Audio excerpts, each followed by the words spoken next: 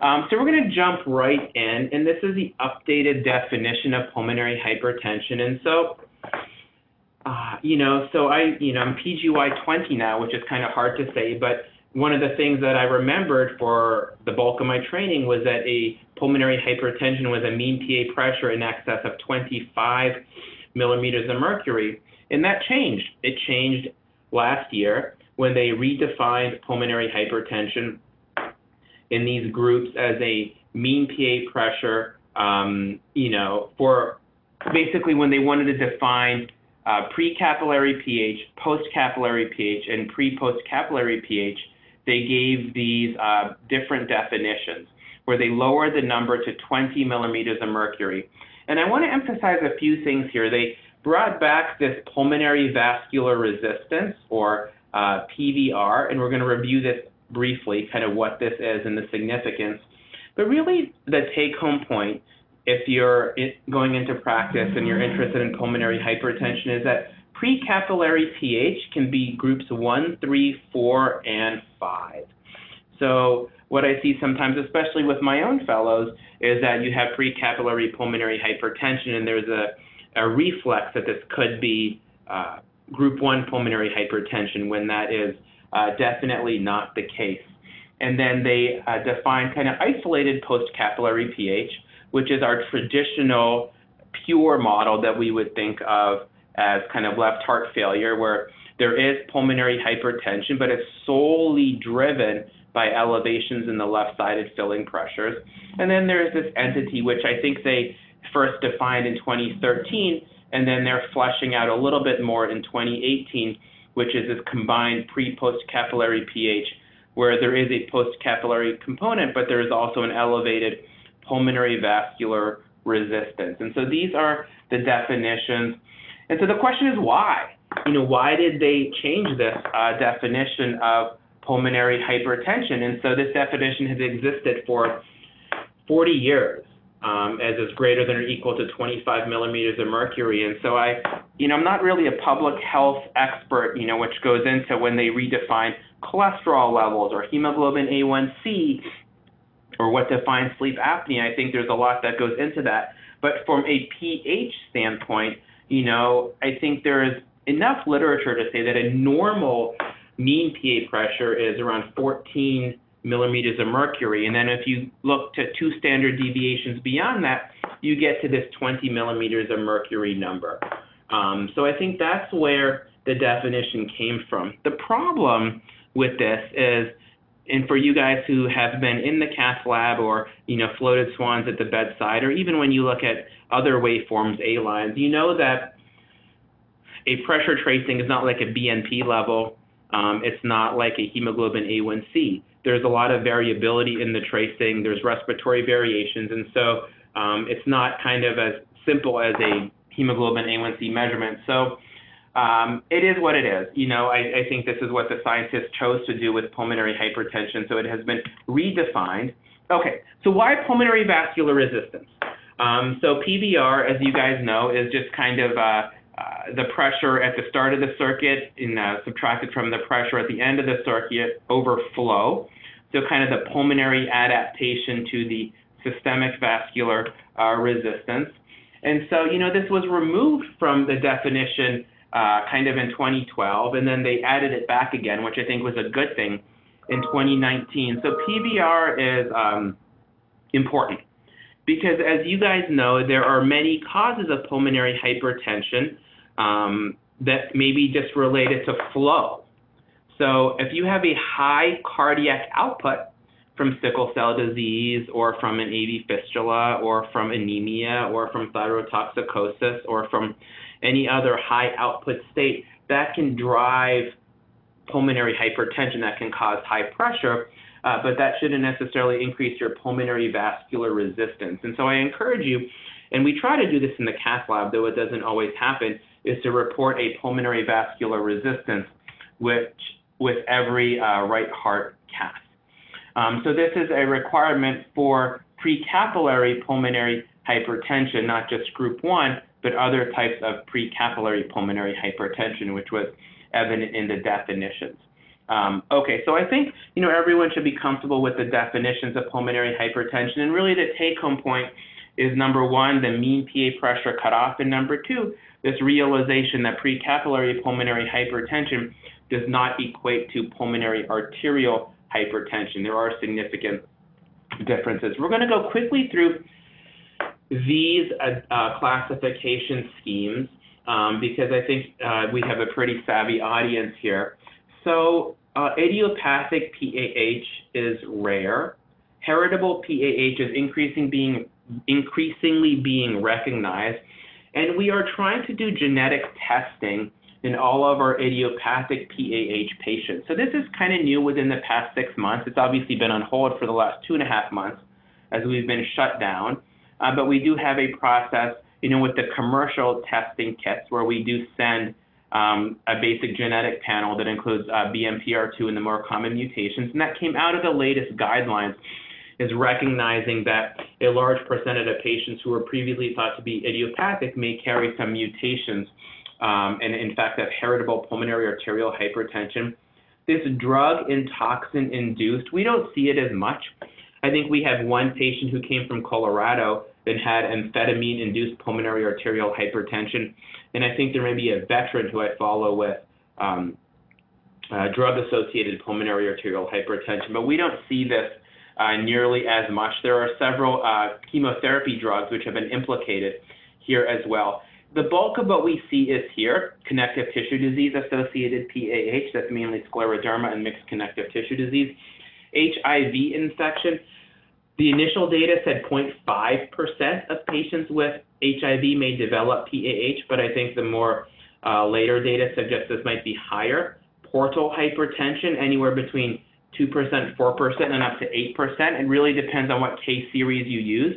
As you guys know, that liver disease cirrhosis is a high output state, and it's very important to use a pulmonary vascular resistance in these liver patients. Congenital heart disease, I think, makes sense. Schistosomiasis is obviously a rare condition here. And kind of this PVOD, PCH is always an interesting diagnosis that comes up kind of time and time again. And we have done a few more lung biopsies. I think we have yet to have a biopsy done which has showed pulmonary veno-occlusive disease here within the past couple of years. There was one done at Hopkins, and then Dr. Burke reviewed it with us here and felt that the findings were not consistent with pulmonary veno-occlusive disease. Just moving through these pretty quickly. In terms of left heart disease, really the change in the latest guidelines was they added this: congenital acquired cardiovascular conditions leading to post-capillary pulmonary hypertension. So they felt a need to add that subcategory.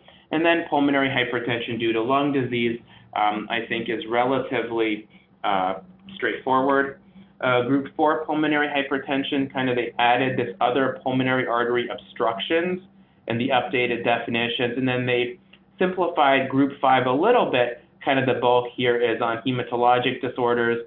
They have systemic and metabolic disorders, which includes sarcoidosis and renal failure. And then they added complex congenital heart disease here as well. So these are the definitions, and I think that's the language that's used in pulmonary hypertension. So similar to other classification schemes, using this group is very, very important, both for insurance purposes as well as to kind of so everyone understands what you're thinking about with your pulmonary hypertension. So why does this matter? I think this is pretty straightforward. Giving pulmonary vasodilators in group 2 pulmonary hypertension can be deleterious and cause pulmonary edema.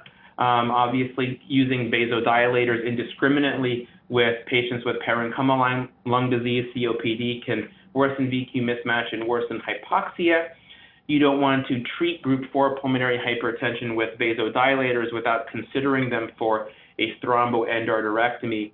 And then the group 5 pulmonary hypertension, there really is no literature of quality supporting vasodilators in this patient population. So this classification scheme does have significant therapeutic implications. The pathophysiology of pulmonary hypertension, I think we understand this fairly well.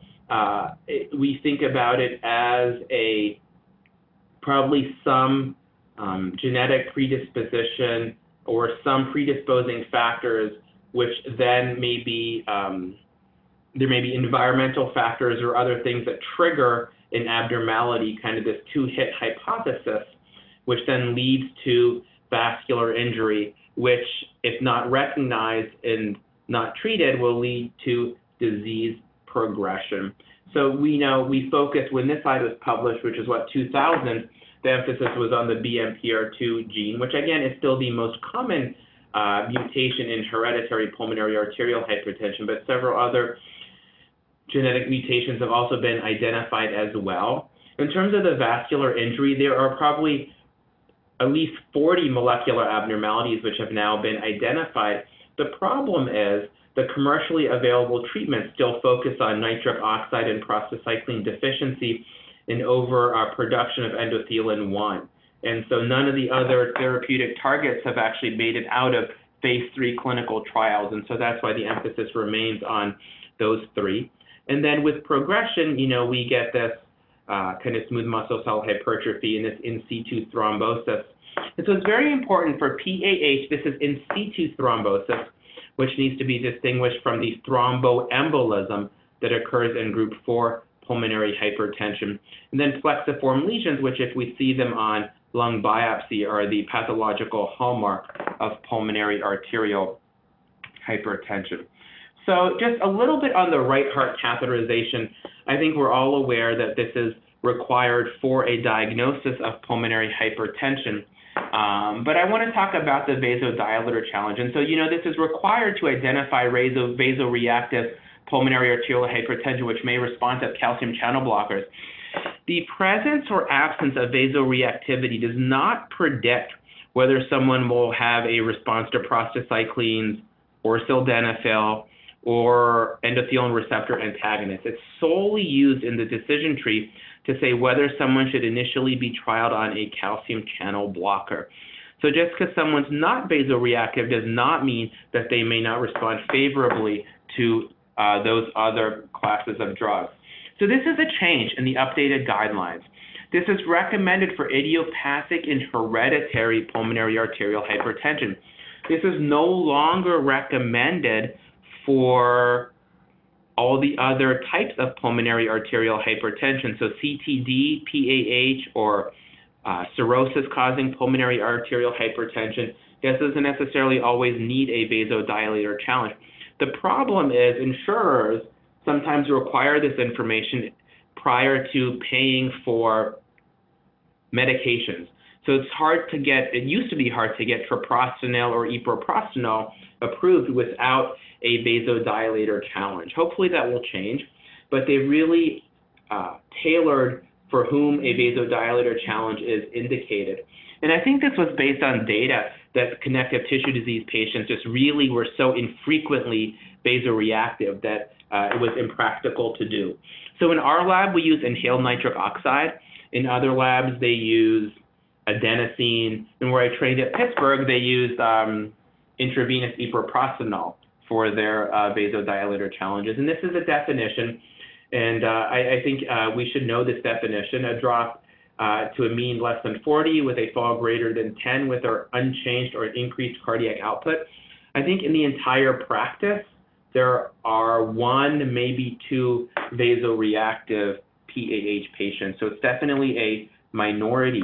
So the way this works, assuming someone is metacompensated, is you put them on amlodipine, and then you increase the dose, and then you cast them again in several months, and you see, are they still vasoreactive? Do they still have PAH? And if they are, you can increase the dose further. So sometimes these patients are on doses of amlodipine 10 BID, 15 BID, assuming it's tolerated, to try to see if you can treat that component of vasoconstriction that's causing the PAH. And again, it's very important that these patients should be followed very, very closely because deterioration has been described in previously stable calcium channel responders. So these patients, they're the ones whose mean PA pressures are 60, and then you put them on amlodipine and they come down to 20. So I think they have a favorable prognosis. There are not many of them, but they do really well. So there's guaranteed to be some right heart cath questions on your boards. There's probably going to be a vasodilator challenge question. So just be aware. And again, if you are responsive, the treatment would be calcium channel blockers prior to going on a pulmonary arterial vasodilator. So this is a classification scheme kind of going over the diagnostic evaluation. And I bring this up primarily to highlight the fact that echocardiogram is the screening test of choice if someone has symptoms, signs, or a history suggestive of pulmonary hypertension. And so if you have dyspnea and you think you have a loud P2 or other physical findings, a TR murmur, then echocardiogram is really the next test of choice. And this is kind of just zoomed up here so everyone is aware. When we look at the echo and you look at the echo report, I want to emphasize the importance of focusing on some other metrics beside the right ventricular systolic pressure, and specifically focusing on ventricular size and the presence of septal flattening in this RV-LV ratio. Sometimes I think this is reported on the CT scans as well. Flattening of the interventricular septum. I think both of these things are valuable. Looking at the pulmonary artery, specifically the Doppler of the right ventricular outflow tract, we look at PA acceleration time and what's called mid-systolic notching. We look at pulmonary artery size. Again, this one is better seen on CT scan than on echo. Right atrial size is valuable as well. The IVC diameter, I think, is sometimes not necessarily as helpful. But really moving beyond the right ventricular systolic pressure, because as you can imagine, we look at the TR velocity. What's the velocity of the tricuspid regurgitant jet? And if you have wide open tricuspid regurgitation because the RV is so enlarged, the leaflets don't collapse properly, there may actually be a low velocity and you could underestimate the pulmonary artery pressures.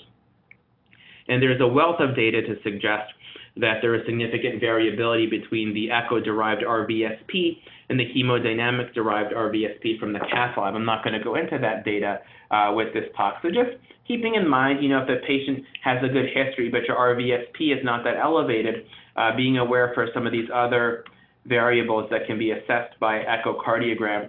And this is a nice, review article that's a little bit dated at this point in time. But the point I want to make is that we focus on the bottom row here. There is kind of three different patients: pre-capillary PH, this one combined pre-post, and then post-capillary. And you can see they all have a PA systolic pressure in excess of 80 millimeters of mercury. So they all have severe pulmonary hypertension.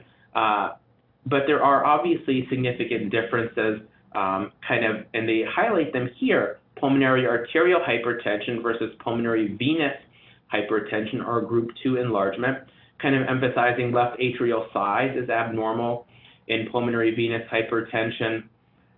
The direction of the way the interatrial septum may be bowing, and some Doppler measurements of left atrial pressure and left ventricular end diastolic pressure. So kind of some important stuff that you can glean from the echocardiogram to help in the decision making, because definitely in our practice, this is one of the biggest concerns that comes up. Is it pulmonary hypertension or pulmonary venous hypertension? I have a case at the end that hopefully we can get to. So let me see if I can, hopefully we'll get to the case at the end. So can you convert the RVSP on echo to a mean pulmonary artery pressure? I do not think you can do this reliably. There's a way to measure the mean pulmonary pressure on echo. We don't routinely do it. There is a regression equation that uses the pulmonary artery acceleration time. So there is a way that I think you can do it. We don't do it routinely, and so we don't routinely report this. It's oftentimes unreliable. I did find one study, that said that if your mean PA pressure is greater than 20, like 20, 21, 22, that generally correlates to an RVST of 35 to 40 millimeters of mercury. But again, I think that this correlation, while it exists, is generally weak, and we can lead ourselves astray. There's a wealth of literature, especially in the COPD world, suggesting tremendous inaccuracy of RVSP and hemodynamic measurements of pulmonary artery pressure. So we don't usually do this in our echo reports. So we're going to shift gears a little bit and talk about the prevalence of pulmonary arterial hypertension. And so, PAH is rare. And it's much easier to get this data from Europe because there are much fewer PAH centers and all the patients are funneled into just a few hubs. In the United Kingdom, definitely in places like Germany or France or the Netherlands or Sweden, there's usually one or two centers, and you can get very good epidemiology data. Now, obviously, our demographic makeup in the United States is very, very different than the demographic makeup of these European countries. So we don't know. We don't know what the prevalence of pulmonary arterial hypertension really is in the United States. Some of our patients are, it's very different geographically. I think suffice to say that PAH is a rare disease.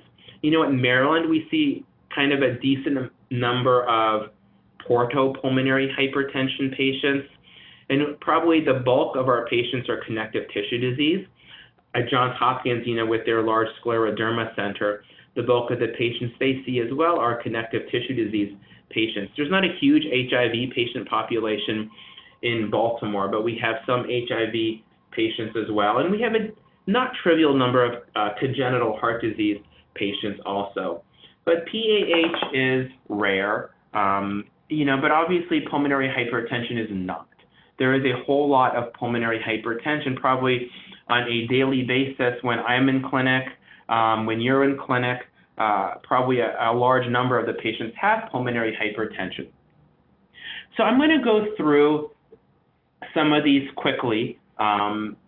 Group 2 pulmonary hypertension is HFpEF, and I think even in pulmonary medicine, you're going to see a lot of HFpEF. And what's helpful for me is not throwing up my hands and saying, oh, it's HFpEF, there's nothing we can do about it, is trying to understand what may be driving the HFpEF. So how can we phenotype the HFpEF? Is it someone who has predominant hypertension, systemic hypertension, that may be driving it? Is it someone who may be having significant atrial fibrillation and loss of atrial kick may be driving a lot of their symptoms, and restoring sinus rhythm may be valuable? Is it someone who has significant valvular heart disease that needs to be intervened upon? Or are there people where obesity, causes a lot more of the diastolic dysfunction? So I think that understanding a little bit more about what may be driving it, and I think this is helpful. I think we all know patients who we cardiovert and they feel awesome. And there are other people who we try to cardiovert, it doesn't work, and they don't feel any different at all. But what we do is we get their systemic blood pressure much lower and they feel better. So that would be HFpEF. Again, in the cath lab, if you see a 70-year-old and their pulmonary capillary wedge pressure is 8 or 7 or 10, obviously that patient is much more likely to have group 2 pulmonary hypertension. And so we do fluid challenges a lot more now than we did 5 or 6 years ago, and we exercise patients to unmask HFpEF, all right? So if you have an elderly patient, coming in, they may have severe pulmonary hypertension, but the pretest probability still states they're likely to have HFpEF, and we have a low threshold for giving fluid and exercising them. Okay, what do we do for HFpEF? Really not a lot. I just want to bring your attention to spironolactone. This was the TOPCAT study published in 2014. Going quickly through TOPCAT, this really looked at patients with HFpEF who had symptoms, and this was a global study. And if you look at the primary endpoint, there was nothing in the combined endpoint of survival or hospitalizations. But if you just looked at hospitalizations itself, there was a reduced risk of heart failure hospitalizations. And this is kind of here, showing these curves here in terms of the primary endpoint. The problem with the study was there was a lower event rate in Georgia. This is Georgia in Europe, as well as Russia. And if you kind of separated it out into the North America, South America, and took out the Europeans, there did appear to be a benefit of spironolactone versus placebo. And we think this is largely driven by the antifibrotic effect of spironolactone. So the take-home point, I think, from TOMCAT is for HFpEF, there is a benefit to spironolactone. And even in PAH, I don't have time to get to this data, but there's compelling data, definitely with ambrisentan and ERAs, but even in general, from an antifibrotic effect, possibly in terms of beneficial effects in RV remodeling, that spironolactone may be of use. Okay, sildenafil. I think everyone uses sildenafil a lot. This is Gwazi's first paper on this. It's now 9 years old, showing just really remarkable improvement in pulmonary vascular resistance in patients with HFpEF treated with sildenafil that was not only pretty significant, but was sustained at 12 months. No one has been able to reproduce this data. So no one has been able to get this degree of benefit with sildenafil. We tried in the United States. This is now an older study. This is RELAX heart failure. At HLBI, it was an echo study. And in fact, in this study, there was a trend towards harm with using sildenafil for HFpEF. Okay, this study had some problems, but it was the NIH's best attempt to try to answer this question. NIH tried again. This was with PITCH-HF, looking at tadalafil in heart failure. This was PITCH-HF, a lot of fanfare in 2013, 2014. The study was canceled because of poor enrollment. So we just could not get any traction. But what are we doing? So this was a more recent study published just this past year. It looked at the VA, and they looked at 35,000 veterans based on diagnostic codes with group 2, group 3 pulmonary hypertension. And of those 35,000 veterans, they found that around 1,600 of them were receiving prescriptions for a phosphodiesterase inhibitor. And when they looked, who was getting a phosphodiesterase inhibitor, what were the odds that they were getting one? Kind of the biggest odd was your private doctor gave you a phosphodiesterase inhibitor and you continued it at the VA, which I think happens a lot. I think, I have a clinic at the VA, and probably many of you do as well. And a lot of times people come to the VA just to get medications. But I bring this up just to say that even in 2020, we are probably not doing as good as we are when it comes to who gets phosphodiesterase inhibitors. And you would think the VA, being a capitated system, would be a little bit better. So this is the most recent data that I've seen suggesting that there is still over-discriminant use of phosphodiesterase inhibitors for both group 2 pulmonary hypertension. This was a kind of a combination of group 2 and group 3 PH. So just kind of this study, macitentan is an endothelin receptor antagonist. And so this study in 2018 looked at macitentan and PH with LV dysfunction. And what they found was, although there was an increase in adverse events in the macitentan group, macitentan did seem to lower N-terminal pro-BNP. So this was kind of hypothesis generating and led to the SERENADE study. This study is done. It was a macitentan HFpEF study.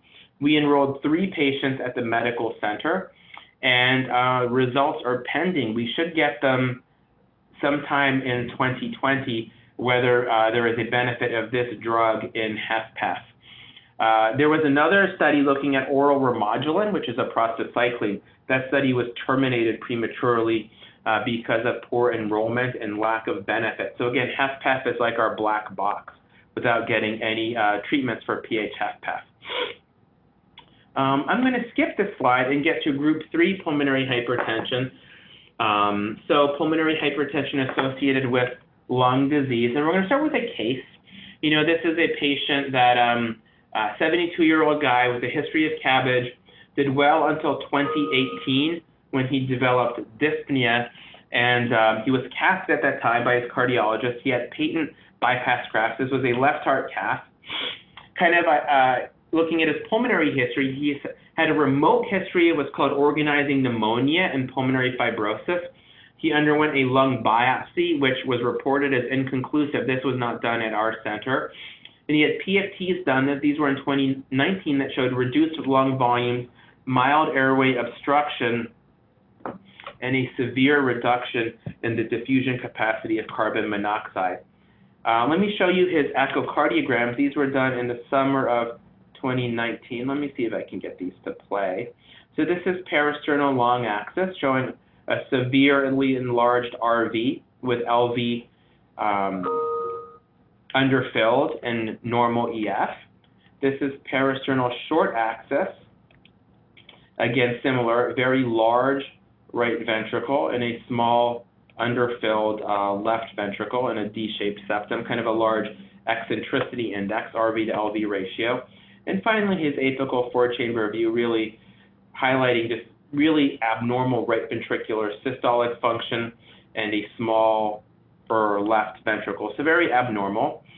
And just some, images of his CAT scan, for you to review, kind of showing more predominant fibrotic changes at the bases, kind of anterior as well as posterior, and I think that's how it was read. So this patient was followed in pulmonary medicine, and then was referred to us in kind of the summer of 2019, and he had this heart cath here, which I'll show you. Really the hemodynamics are pre-capillary pulmonary hypertension. The pulmonary vascular resistance is high. And, this guy did not get a fluid challenge in the cath lab, which is something that I probably would have done, because statistically speaking, he would be much more likely to have either group 2 pulmonary hypertension or combined pre-post capillary pulmonary hypertension. But, based on these resting hemodynamics without an intervention, really phenotyped as pre-capillary pulmonary hypertension. And then we did some serologies on him, and he had an abnormal ANA and some abnormal myositis panel, kind of suggesting antisynthetase syndrome. So that's how we worked up his pulmonary hypertension. So it kind of sets the stage for real-world pulmonary hypertension, older guy, fibrosis, inconclusive biopsy, some abnormal serology. So as you think about this, what would you call his PH group, and what would you do with this gentleman who is older, kind of in terms of his management? So group 3 PH is complicated. Dr. Klingler, who I think is well published in this regard, and I'm just going to read from what he wrote in one of his papers, which kind of gets to the crux of the problem. Is PH associated with chronic lung disease with an unavoidable consequence of the underlying damage that is done to the lungs? Or are chronic lung diseases capable of inciting a pulmonary vascular disease that is separate from and out of proportion to the underlying lung injury? And I would say that we don't know, or at least I don't know. Everyone recognizes hypoxia plays a role in the development and propagation and worsening of pulmonary hypertension, but we all recognize that it's a lot more than just hypoxia. And so this is a heterogeneous group. There are probably some phenotypic buckets that would respond to vasodilators. We don't know exactly what they are, but I think this is really the main question. I think every time I go to a meeting, I try to go to one of these symposiums, and I don't really find knowledge that helps me advance what I do on the front lines in terms of treating these patients. So in terms of PH related to COPD, it's rare to have severe PH. I know these are older studies, but those with kind of a mean PA pressure greater than 35 is distinctly uncommon. Both of these studies really suggested that mild pH, and at this time they were looking at 25, was fairly common in the COPD patient population. So pretty rare. These patients do terrible. This is just one study, looking at patients with chronic lung disease, really suggesting that COPD is a pretty stable disease, and it's only when, actually other things can make you sick, but when pulmonary hypertension develops for whatever reason, the prognosis is incredibly poor. And this is a review that Steve did, looking at COPD and pulmonary hypertension, and it was a very nice review, kind of a case-based review. And again, he summarizes the data suggesting, that there's really no consistent benefit. You could try sildenafil, but again, there's no really robust data or science to do it. And we've tried treating these people with sildenafil, and I would say some patients get better, some get worse. So I don't know if it's a placebo effect. The question is, why do you treat them? And this gets to kind of that VA paper. And part of it is what you guys will see, which is kind of being a doctor. When you get a patient referred to you, you obviously don't want to not practice evidence-based medicine, but if you have someone who is ill and you may want to try to help, or you feel like they need time to come to terms with their disease or prognosis, sometimes initiating a treatment which may have benefit is something that you do. And it's easier to do now because sildenafil is generic and patients aren't going to lose a lot of money paying for it, even if insurance doesn't cover it. So it may not. So we recognize that it's not necessarily evidence-based, but part of being a doctor sometimes is trying to get your patient on their journey. This pulmonary hypertension is a journey. And if they're not ready to go from point A to point B, sometimes the sildenafil may help them, it may hurt them, but I found that it helps them come to terms with their disease process and kind of understanding and acceptance. And so I would say that, quoting literature to patients sometimes is not necessarily the best approach to getting them to buy into what you want them to do. ILD pH, I want to spend a little bit more time here because there's some excitement here. So this was an abstract done in 2015 by Aaron Waxman, who I think is at the Brigham. And they looked at patients with ILD and COPD, and they treated them with inhaled treprostinil, which is branded as Tyvaso. And what they found was these patients got better. So patients with chronic lung disease, that's inhaled treprostinil.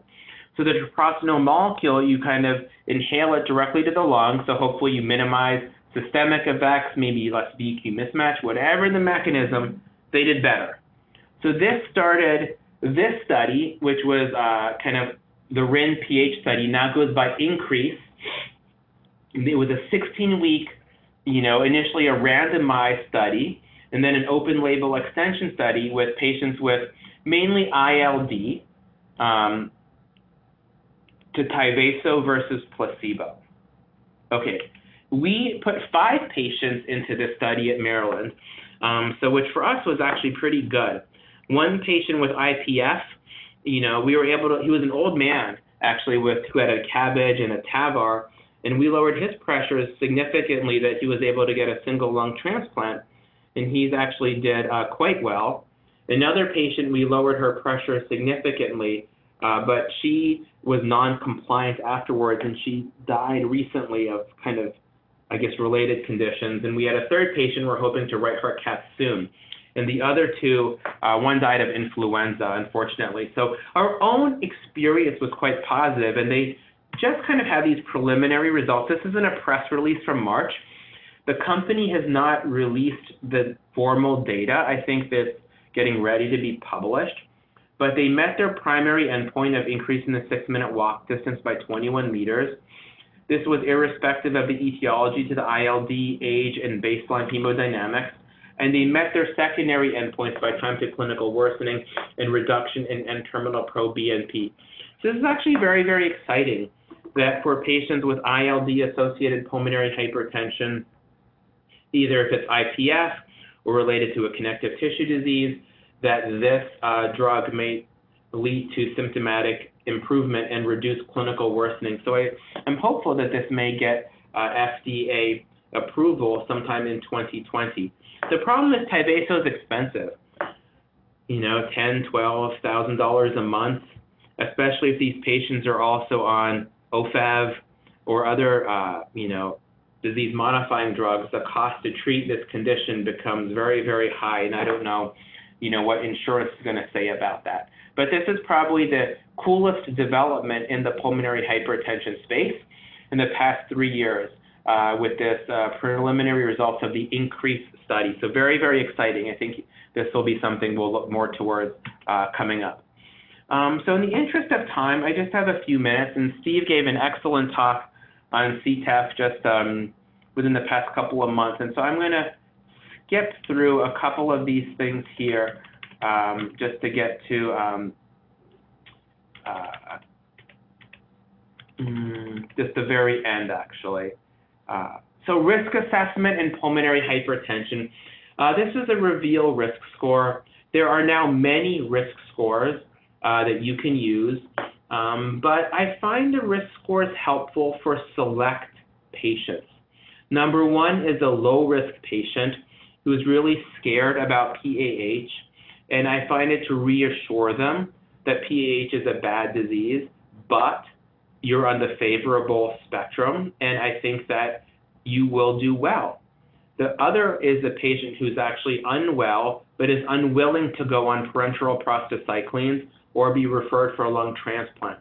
And I use it to emphasize to them, you really are doing poorly, and we think you need to move along with this. So I find this risk assessment helpful for the low-risk patient for reassurance and the higher-risk patient so I can motivate them to get the treatment that they need. And this has been validated. Again, other risk scores are more newer than this and have been validated as well, but they all encompass a lot of these basic metrics: natriuretic peptides, walk distance, some echo findings, and some hemodynamic findings as well.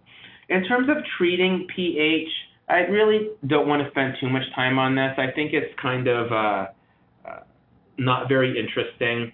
I think if your disease is less sick, we start with oral drugs, and the combination of ambrisentan and tadalafil was studied in the AMBITION study, shown to be beneficial.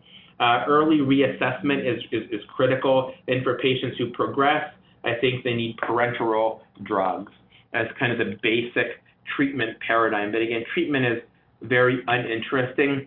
PVD-Omics is very cool. I think 6 or 7 sites, Hopkins is one of them, kind of doing this deep phenotyping of pulmonary hypertension. So they get MRI, they get CPET, they get blood, they get all this stuff. And it's kind of a snapshot in time. So they get this one visit. And the hope is you can identify clusters who may, a cluster of patients with ILD who may respond to whatever treatment. The cool thing about PVD-Omics is it's group 1, group 2, group 3, group 4. So it's really all comers of PH. And so hopefully PVD-Omics will lead to different our understanding of pulmonary hypertension in a lot of different ways. And so usually at every meeting now, there's some symposiums on this PVD-Omics, and hopefully they'll now be able to share more data as it becomes available. I think COVID really affected our ability to move along with this. It's a fully implantable treprostinil pump, so no Hickman, no bag. Kind of the pump is implanted under the skin, and the patients once a month get kind of the medicine injected into a reservoir, and this is kind of tunneled into the subclavian vein. So we were kind of moving along with getting this process going, and then coronavirus came, and everything has been put on hold. And I don't know where this is going to go now. It's so hard just to get a heart cath done that this is on hold. I think it's on hold across the country, though. But this, I think, will be a breakthrough for our patients. CardioMEMS, the implantable hemodynamic monitor, they can do this in Virginia. They can do this in Texas. Our Medicare carrier does not pay for it, so we cannot get this at Maryland.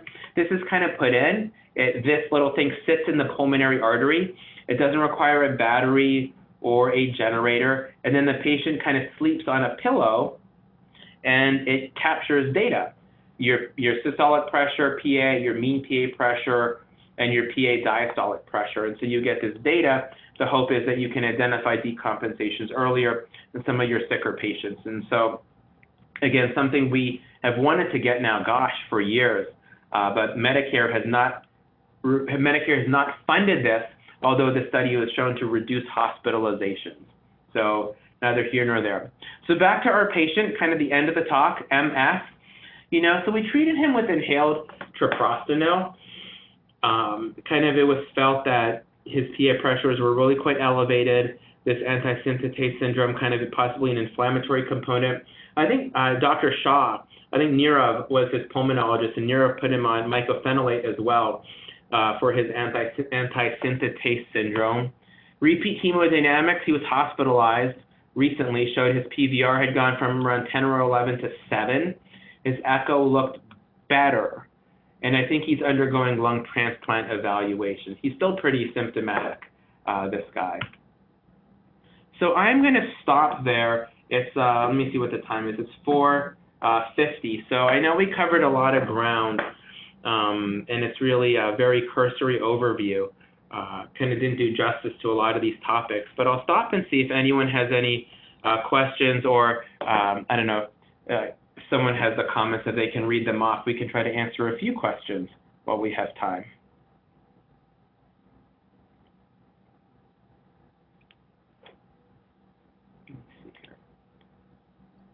Any questions on any of the ground that we covered? Pulmonary hypertension? Dr. Rahmani, thank you so much for the talk, and flattered by the mention.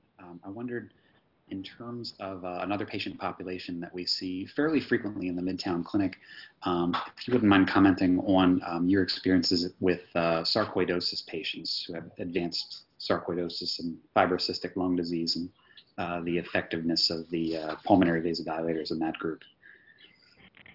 Yeah, it's a really good question, sarcoid, pulmonary hypertension. And I think, Steve, the challenge is phenotyping the patient, and how much parenchymal destruction do they have, how much myocardial involvement do they have, how much left heart dysfunction that they have, and no one knows the answer. And I'll give you in a perfect example, just regionally, what's going on. There was a patient that was followed in Hopkins for sarcoid PH, a very young woman actually who's had sarcoid for a long time, and then she was just on sildenafil, and then they declined her for lung transplant at Hopkins, got sent to Inova, and within a month, Inova started her on IV Remodulin, and they put her up to 50 nanograms per kilogram per minute of IV Remodulin, and then they declined her for transplant, and then she came to us. And so we've been following her, and she really felt no better on the Remodulin. In fact, her hypoxia seemed like it was worse. And I think the team here is working her up for a heart-lung transplant. And so I think there is such heterogeneity in terms of the way to treat this disease. I don't know that there is a right answer. I think that there's definitely some people who respond to vasodilators, and if we don't have much to offer and insurance will pay for it for a trial, part of me thinks it may make sense to try, just because there are responders, and I can't predict. Obviously, if you have significant scarring, significant cystic disease, that patient, you're very hypoxic, may not respond. But in the young patient, you're talking about heart-lung transplant or a double lung transplant in a 40-year-old or a 50-year-old, which is not an ideal situation also. So I feel like it's a polarizing topic, and you go to meetings and people present their best cases or their successes, which are very hard to translate back into practice. So I know that, the Inova group were investigating riociguat in sarcoid-associated pulmonary hypertension, and we sent them 2 patients of ours to get enrolled and randomized into riociguat. So that's the largest placebo-controlled study that I'm aware of. And I think the study is probably completed enrollment. I have not seen data on any preliminary data on that study. Again, but I would say that it's still a very heterogeneous group. We have had people respond to treatment, but not everyone has. And I think we just have to pick and choose our patients accordingly. Hey, Dr. Ryan, this is Upal Mehta. Really good talk. And I think we're the sarcoidosis patient. I think we had a discussion sometime last year about that, where I think there was a sarcoidosis patient who was admitted, didn't know he had disease, and he had some fibrocystic changes.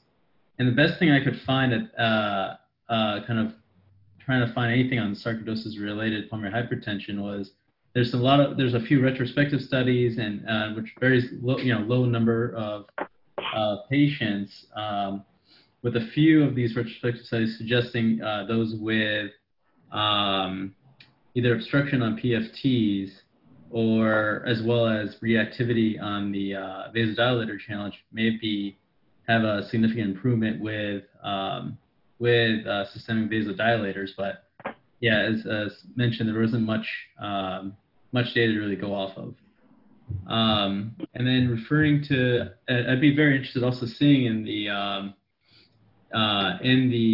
INCREASE trial though, because I know what the results are there too, because I know with the RISE-2, that kind of went against, I guess, at least riociguat as being like a used in ILD patients in terms of restrictive lung diseases and vasodilators, where it showed, I guess, mortality might have actually increased with the riociguat in those patients. But I'm a little bit interested in what this inhaled study would show.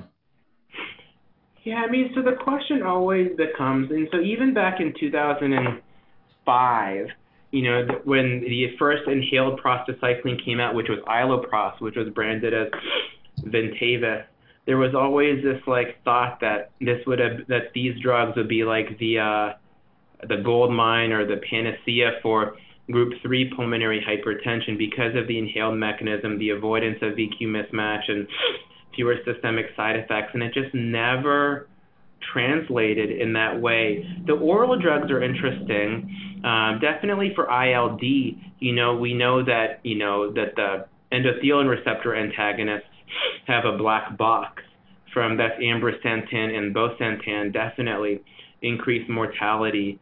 And we're pretty cautious with using phosphodiesterase inhibitors in ILD-PH. So I don't know that there's a trend towards harm in sildenafil.